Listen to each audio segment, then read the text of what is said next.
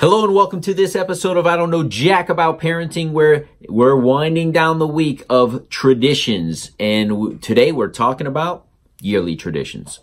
So the big question is this: how are parents like us, who don't have a manual, who are doing the best we can, who feel as though we aren't enough, how are we going to raise healthy, happy children who we are proud of and still keep our sanity in that process? That's the question, and this podcast will give you the answers. My name is Ryan Roy, and welcome to I Don't Know Jack About Parenting, a podcast for parents who are being real with themselves. Hello and welcome back to this episode of I Don't Know Jack About Parenting, where today we're talking about yearly traditions, right? And that's when I think people really start thinking about traditions. They're like, oh, what are we going to do this year? Where are we going on vacation? When I think of a tradition, traditionally, I think of maybe the holidays. I think of Thanksgiving. I think of Christmas. I think of, like, hey, what is our tradition for our birthday? One of my best friends always throws a bang out, blowout party for his birthday. His birthday is really important to him. And the tradition is for me to fly down to Florida and join him in that when I can, because it's important. We also have a group of 4 of us, when I start thinking about, traditions, that whenever we get together, we share a certain adult cocktail together, right? Because we see each other very seldom and we're college buddies. And we said we would do that for life, and we have stayed true to that. Now those meetings are few and far between as we're all busy with life and parenting, and it's probably been a number of years since I've had to do that adult beverage shot. Thank you, because I didn't like it then, I don't like it now, but it's tradition. So I'll share with you that when I think of traditions, and I again we just share what we do in our family. One of the traditions that comes to mind for me is we always go to upstate New York to our uncle's cabin. Almost without fail, every single year for the last 10 years that I've known my wife, we get on an airplane, we fly into LaGuardia or Kennedy, and we rent a car, and it's a 3 to 4 hour drive depending on the weather. Because if it's 1 year it was snowing, 1 year it was a torrential downpour. Most years it's nice, but at the end of the day, it's a 3 or 4 hour drive up to his cabin up in the Catskill Mountains. But that's a tradition that the kids look forward to at this point, that I look forward to. I don't know how much my wife looks forward to it, because it's the outdoorsy thing isn't her thing. She'd much rather stay in a hotel somewhere. But I love that that's our family tradition, that we make it up there each and every single year. If Uncle Lou were to listen to this podcast, I just got a call from Aunt Miriam, his wife, yesterday, and it's sad because the tradition, I'm actually getting emotional. I'm not much of an animal person, but Shelby, his dog, passed away. So we were up there 2 months ago, and it was the last time we will have gotten to see Shelby. She was older. I said to him, how much longer you think she has? He goes, I hope a couple more years, but I don't know. And she only had a couple more months. So that tradition of knowing the dogs, Pepe and Shelby, and going up there, and I've known that dog for 10 years now. And she's an amazing asset to the family. So she will be missed. But it's those traditions of building those relationships, even if it's only 4 or 5, 6 days at a time when we go up. And it becomes that tradition of connection of family, right? Uncle Louis is super important to my son. Why? Because we go and see him every single year, and Uncle Louis is fun, and we ride on his tractors and then on his quads, and we go fishing, and we shoot the guns out in the wilderness, and he talks about hunting, and he has CB radio in his cabin, and then we have a generator out there because the power went out one year, and he showed us how to use the generator from the barn to get the lights back on, and all these amazing things that happen because we stick to this tradition. Now, you may have other traditions. Again, in our family, our son's birthday is a big deal. From my wife's perspective, Thanksgiving is a huge deal for me because we always had a big Thanksgiving feast, and it's now become a big deal for our family. We stay home every other year, and then we travel with close family friends. that they tend to pick different spots. We've done New York. We've done the Florida Keys. We're actually doing West Coast Florida this year. And then there's one other in there that we've been doing since this tradition that I can't think of off the top of my head.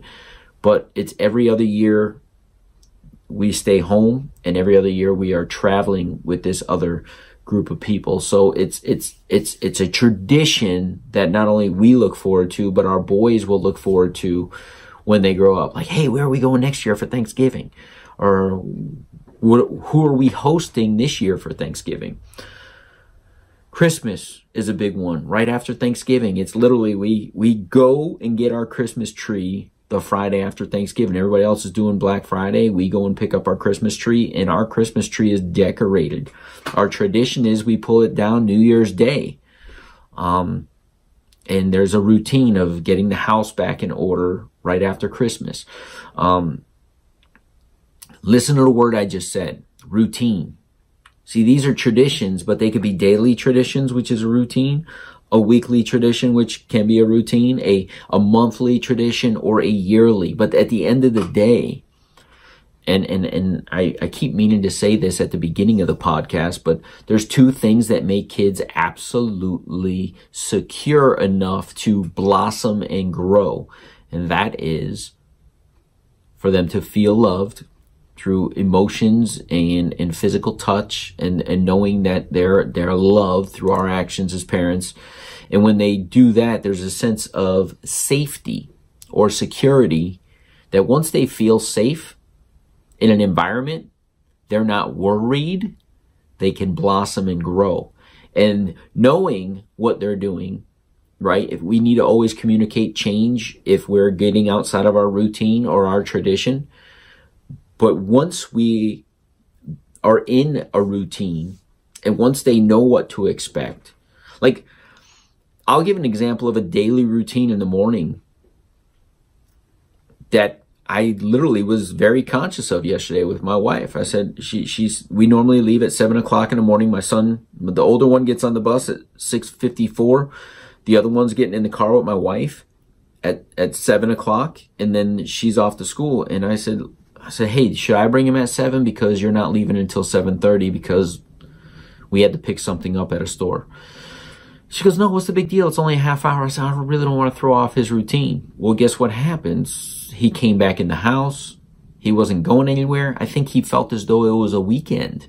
He wanted his shoes off. He wanted to take off his socks. He's like, I want to eat, because he probably gets to school and eats at like 7:15. It's 7:15. He's like, eat.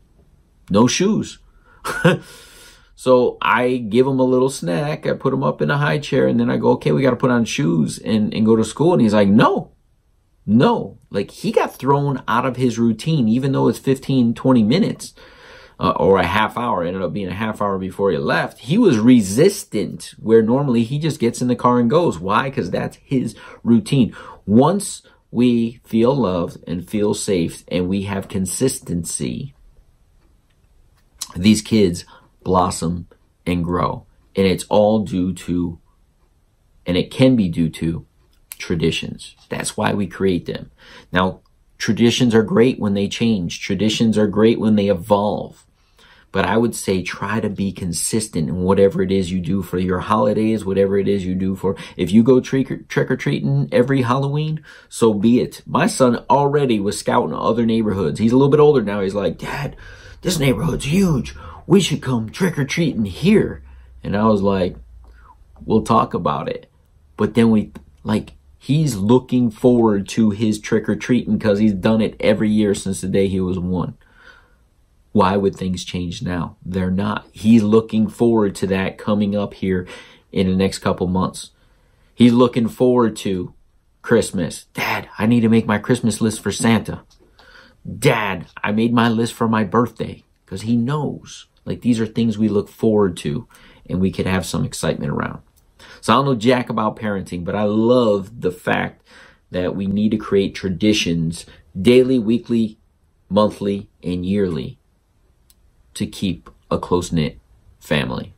We'll see you in the next episode. Do you want to be the dad you wish you had? If so, Go get my free book, Be the Dad You Wish You Had, at BeTheDadYouWishYouHad.com. Inside, you'll find my most effective 40 tips to quickly and easily transform yourself into the ideal dad. Go to BeTheDadYouWishYouHad.com now and get it while it's free.